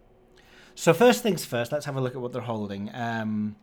Garrett is out of position. Out of position in poker on the table means that you are first to act. It's always better to be in position, meaning that you are last to act or next to act, because you have more information on the table there. So your strategy on a poker table should always change depending on whether you are first or middle or last to act. You can be a lot more aggressive and a lot wider ranges if you are last to act, because you have more information. You know if the guy's going to go all in or not. So Garrett Adelson is out of position, the more difficult place to play from.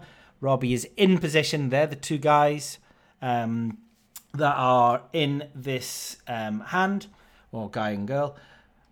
Garrett has a pretty standard pre-flop raising hand, 8 of clubs, 7 of clubs. So, you know, you like those running suited connectors because they can do a lot of damage if the flop hits. And Robbie has complete junk. She has the Jack of clubs and 4 of hearts. A hand that I would pretty much never play unless I had a solid read on someone that I could exploit them on a flop where I thought they had missed it. And the flops come down 9 of clubs, 10 of clubs, 10 of hearts. So that's an interesting flop for Garrett.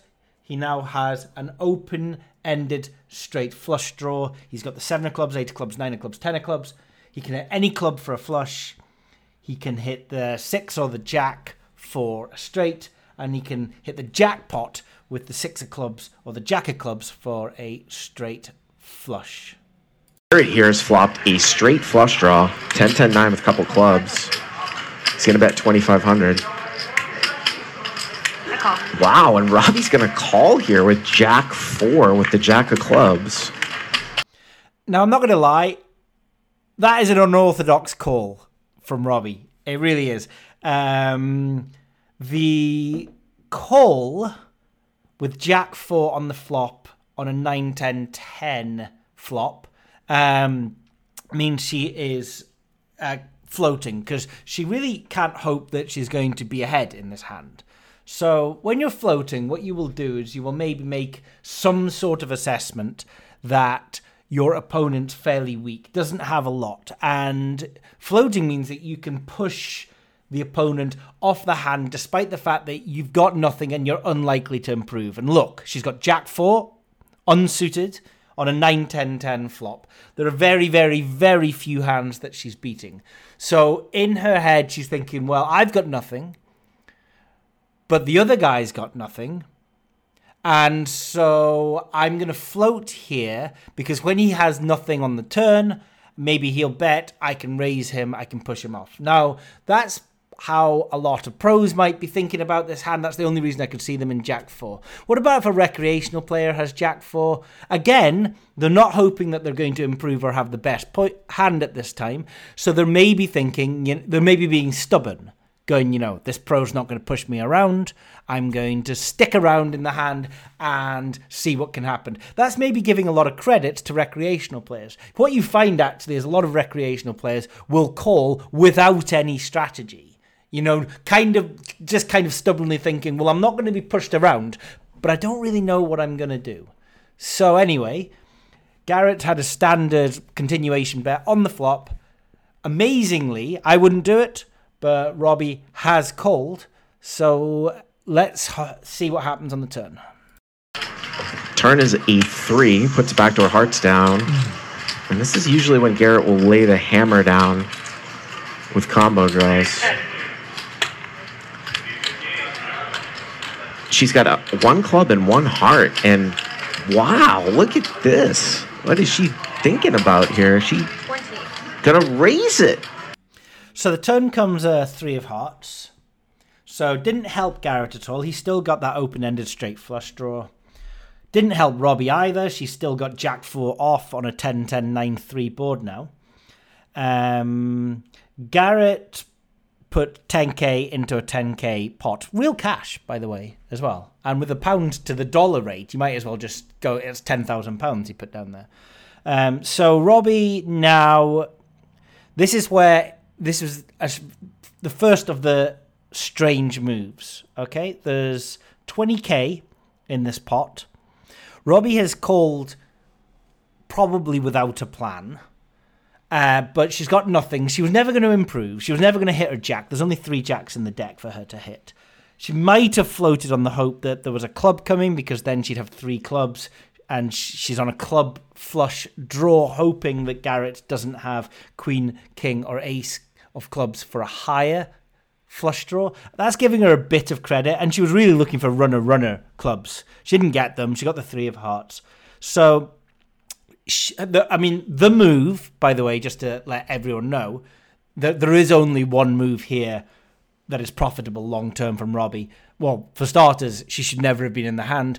Given that she's here at this position, facing a pot-sized bet on the turn, the only move is for her to fold. However, I can see possibly that she floated the flop, thinking that she's going to somehow win this pot. And she min-raises Garrett. So the pot was 20k, and she put 10k down as a min-raised bet. Now, I don't mind that she's re-raised him trying to push him off the pot. She didn't re-raise him enough. There's pretty much no combination of hand. There's no range of hand he can have where he's going to just fold to a min-raise, because he now just has to put 10k in to win 40k, so he's getting 3-1 implied odds. His entire range of hands is going to have 3-1 implied odds on that flop. I don't really know what she's thinking. Perhaps she's thinking, am I looking like I've got a full house or quad tens or something like that? The flop is 10-10-9-3. Whatever she's thinking, it's not going to work. So Garrett is looking down at a min raise on this turn, and he has to decide what he's going to do next.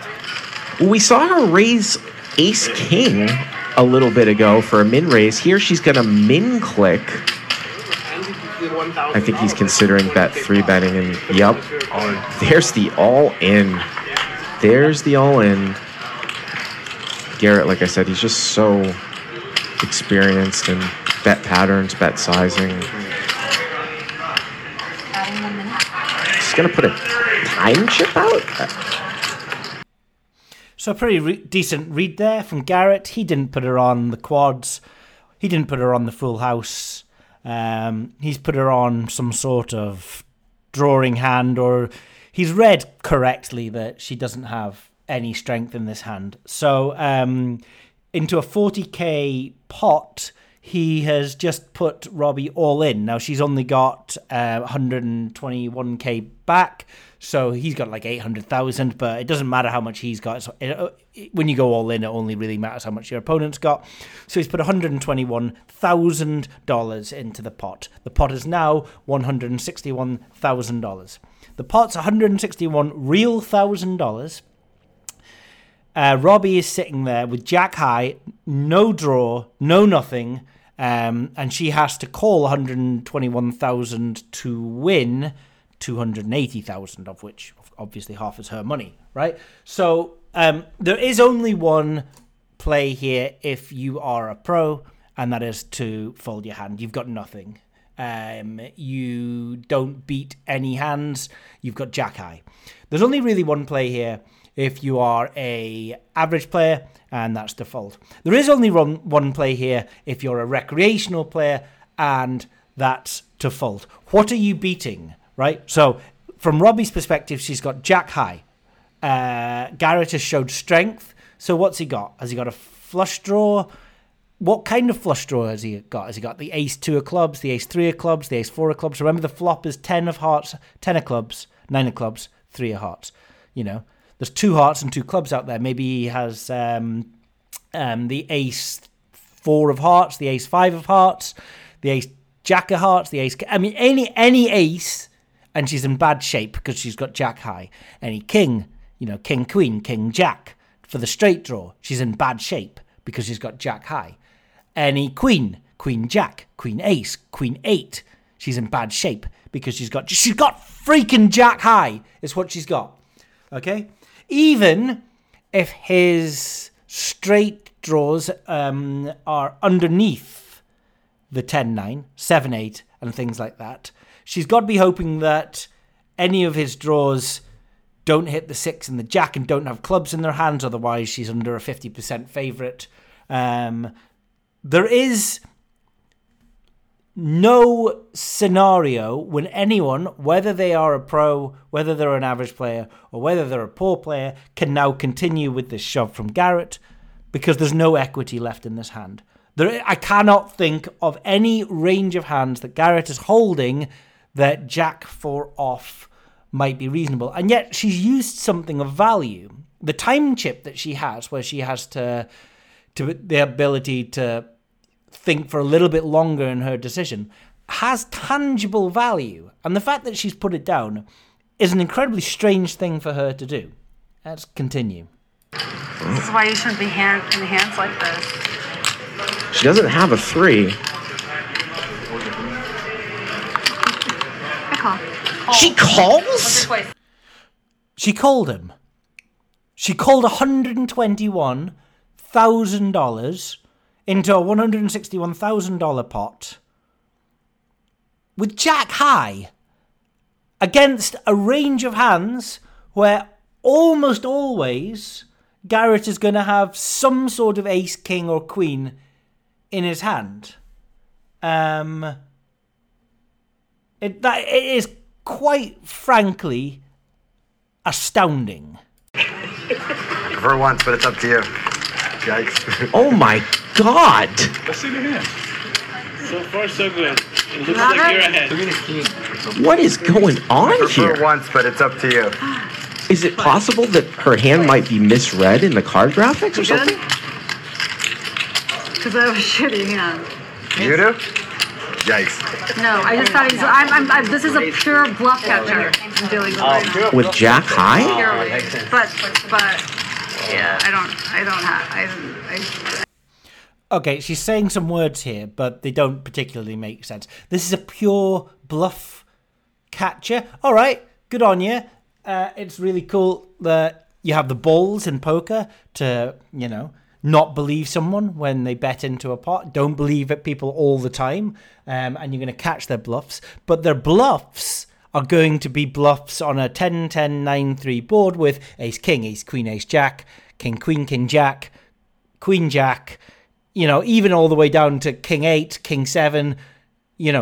What bluffs do you think they're doing with 5-6, 5-8, 7-8, 6-8? How many of those are they bluffing with? They're not bluffing with those hands. They're bluffing with hands that beat you. And therefore, you don't have a bluff catcher because you're not catching any bluffs because your hand's not even good enough to catch a bluff.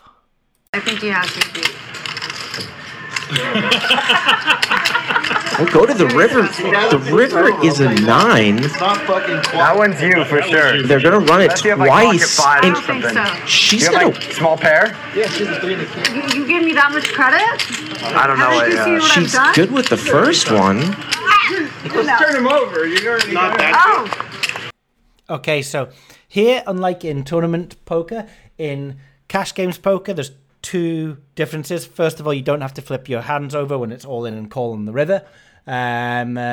You can keep your hands concealed, which they have done. So people on the table, Garrett and the rest of the players, do not know that Robbie has jack high at this moment in time. And then secondly, you can choose to run it twice or more because in big pots, what that can do is it can even out variance. And it means the results aren't really down to a handful of extremely large pots where a rather unlucky or strange card might come in the river. So there's going to be 2 different rivers here. The first one was in fact a 9, so the board went out 10-10-9-9-3, which means the 7-8 is no good and the jack high wins on that.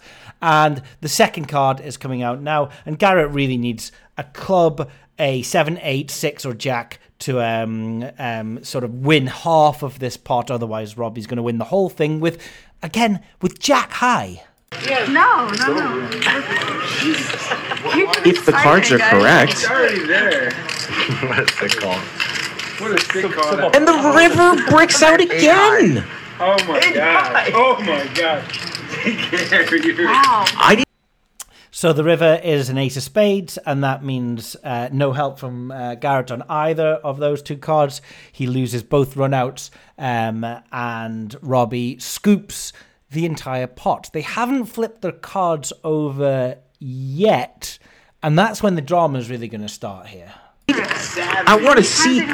Does she have jack 4?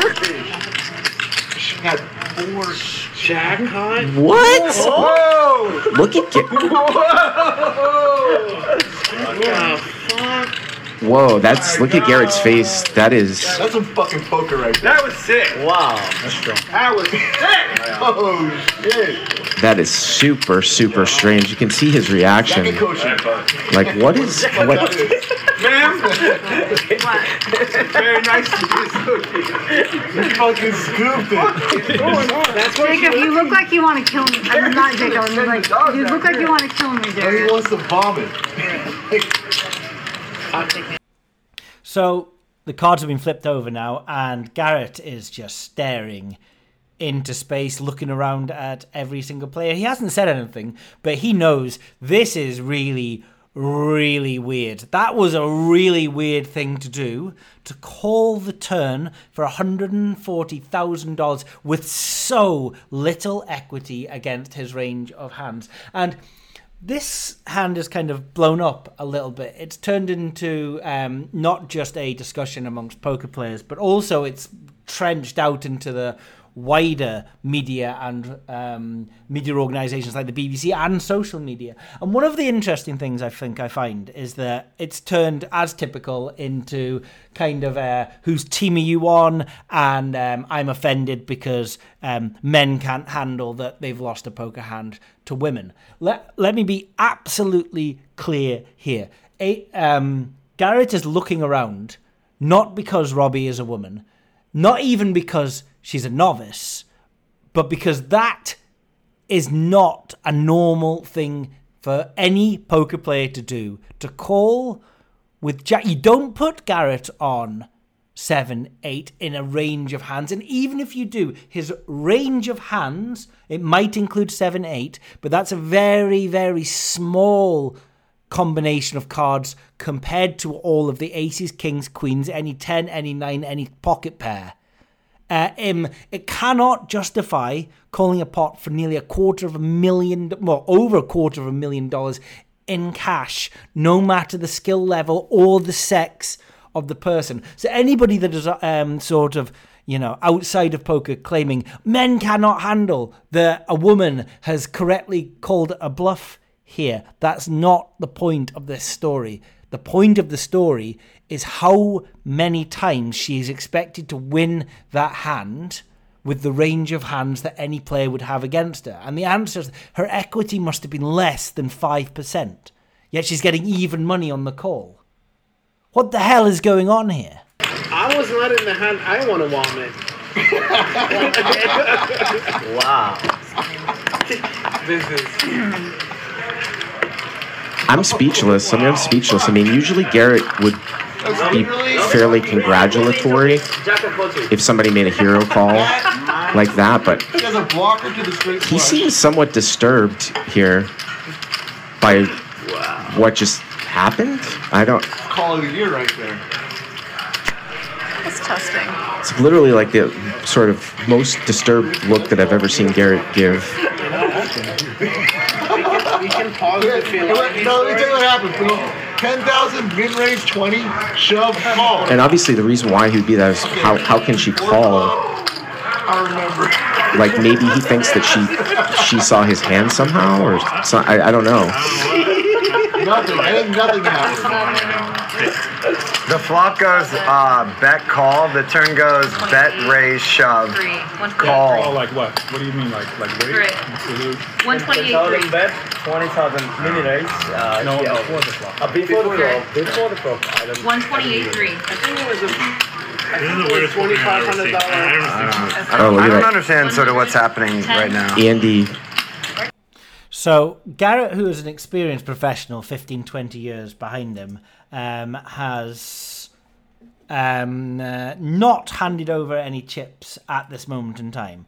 But what he has done is he's just gone through the hand, kind of in his head, staring into space, where he's kind of gone the turn went bet, raise, all in, call, and he's going through that like, how is it possible that this has actually happened? What a ridiculous move. But he kind of slowly comes to the realization of, he's been, well, in his opinion, he's been absolutely and completely cheated.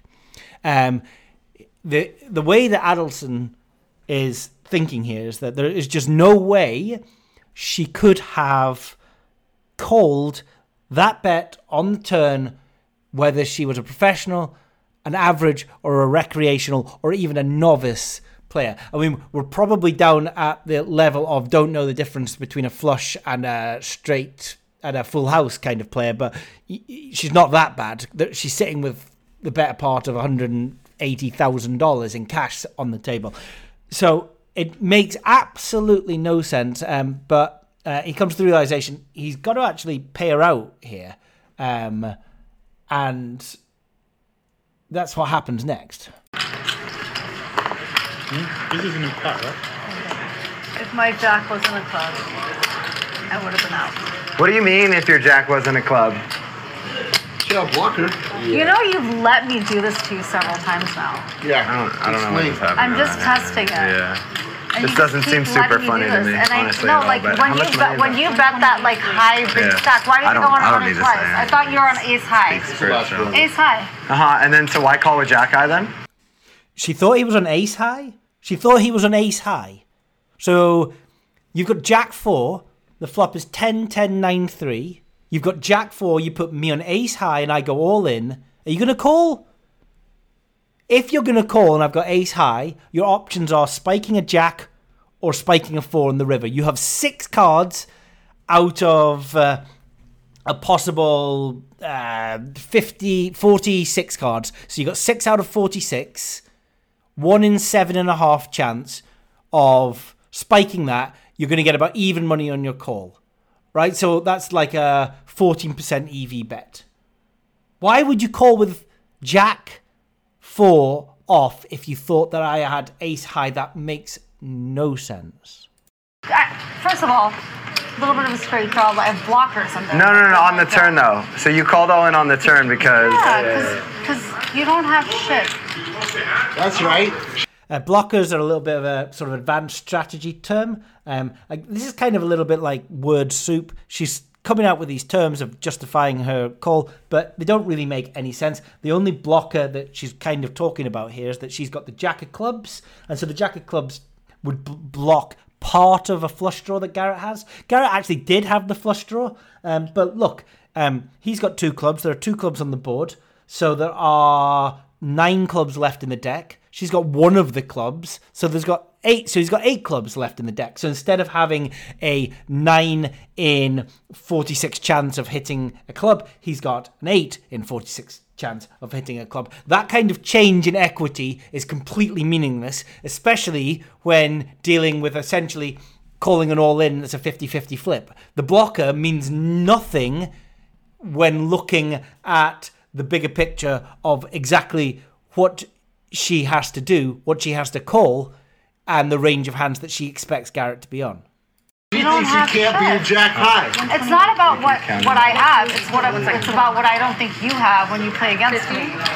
That's it. You didn't think you had Jack Queen of Clubs? 75. You let me do this to you post stream too. Last time we played. Yeah. Like, you're gonna keep letting me. Okay, 50, 75.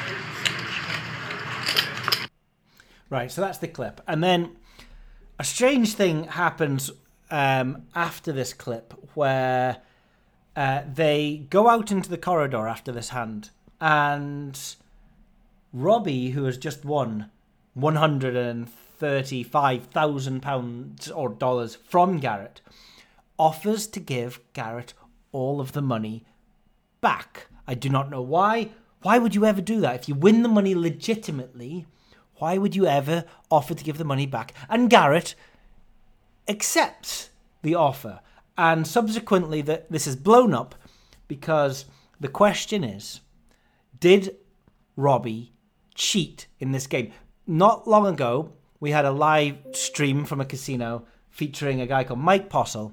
And Mike Postle was in cahoots with the people that ran the videoing and the live streaming, and there was some sort of information feedback where he was aware about the hand holdings of other players in the game.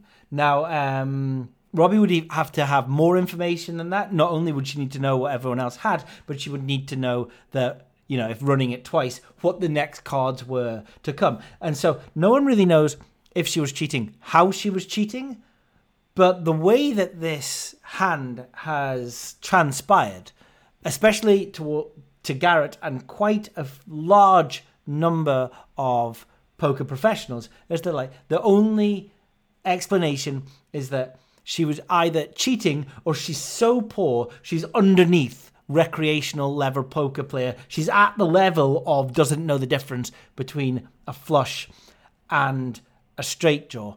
Certainly, by the way, Garrett Adelson, who sits down on poker tables with $1 million in cash, shouldn't have accepted the money. There is going to be an ongoing investigation that may or may not come to some sort of conclusion about, was she wearing some sort of device? Did she have some sort of knowledge? And it's very interesting to see the side of the fence that a lot of commentators are on. About 50% of people sit on the side of she is simply a really, really bad under recreational player who made an extremely bad move and got lucky.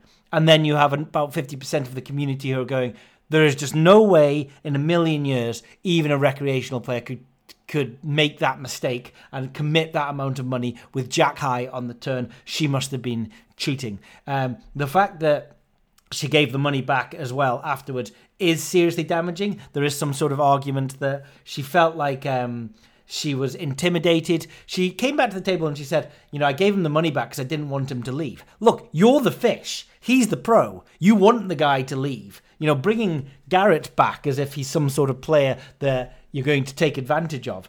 I wouldn't be playing against him if I was sat on that table. That's more word soup from the lady. And certainly what this is not a women versus men scenario.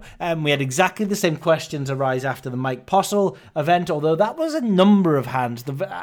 And I'll give her credit. The strange thing about this is this just happens to be one hand. And not only one hand, if she was going to choose to cheat in any hand, why choose this hand? Which would be A, so super obvious, and B, she had only 40% equity when running it twice anyway. I mean, none of that pretty much nothing makes sense. It doesn't make sense if she cheated, right? From the moment, the hand that she chose to cheat, how she cheated, the guy that she chose, just none of that makes sense. And it doesn't make sense if she didn't cheat, because how was she playing the hand that poorly for that amount of money in that game? Nothing makes sense in this entire hand. And that's why I absolutely love it. If you've got any time on your hands, Joey Ingram, Chicago Joey, put together 4 days worth of 12-hour investigations where he sits and eats some sort of edible, some sort of mind-enhancing edible, and goes through all the evidence and all the information. And even then, he hasn't come to a she cheated or she didn't cheat after all of that. The whole thing is fascinating. Absolutely incredible scenes going over in America at the Hustler Casino. Get me in that game. Right, okay, that was me 12 days ago discussing the hand. Since then, a few things have happened. 2 things mainly. First of all, as I sort of mentioned on there, it did very much turn into misogynist men can't stand that women can be empowering and beat them at the poker table. And that, in the mainstream narrative, which grew and grew and grew, became the number one sort of storyline. But also some more happened sort of behind the scenes. Well, so Hustler Casino released this statement that was out of nowhere that said something like, information has come to us that one of our staff members, Brian Sabuscaro, stole 3 chips, $5,000 chips, off Robbie's stack at the end of the stream. I mean, what? And so he's been fired, and as it transpires, he has sort of got access to cameras and could feed back information. But not only that, he sent an apology to Robbie. And I'm not going to read the whole thing, but it is kind of sickeningly weird. One of the things he said is, someone who was so kind to me to give back the money. Someone who was so kind to give back the money to the crybaby Garrett and kind enough to spare me wouldn't not be as nice as you are. Wouldn't not be as nice as you are. That's what he said to Robbie, and she posted this message. So he was sickeningly apologetic, said how great she was and how much she believed him, and said, wouldn't not be as nice as you are. In a separate tweet, Robbie Jade Lou said, I had the detective on the phone and told him I wouldn't not be pressing charges right there and then. I wouldn't not be pressing charges right there and then. Exactly the same grammatical mistake. The fact that she uses 3 full stops and then a space and then a comma in a lot of her writing, as does this Brian guy, it would very much appear that the same person wrote both of those texts. On top of that, a lot of information has come along about this guy, Kip, who was at the table, who was hand signaling Robbie and has a completely shady past, as does she? And they were all playing $100, $200, $300 buy-in tournaments just a few months ago. And now all of a sudden, she's at a position where $135,000 has just been gifted back to Garrett because it means nothing to her. Basically, she's guilty as sin.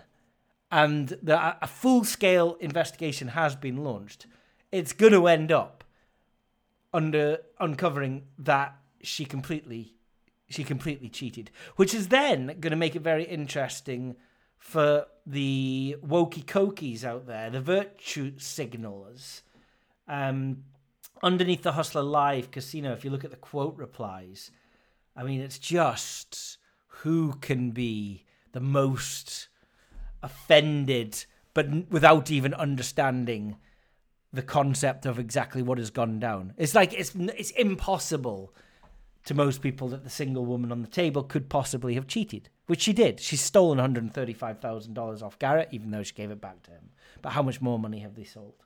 Just some of the some of the tweets underneath that. Mike Sierra. A lot of the worst, by the way, they're not women having a go at men for being misogynistic. It's men having a go at men for being misogynistic. The worst kind of man, the feminist man, who in all honesty is the guy that's fooling nobody. You know, of all the men to keep your daughter away from, the feminist man is the number one man that you want to keep your daughter away from, because he's the sneaky inside predator.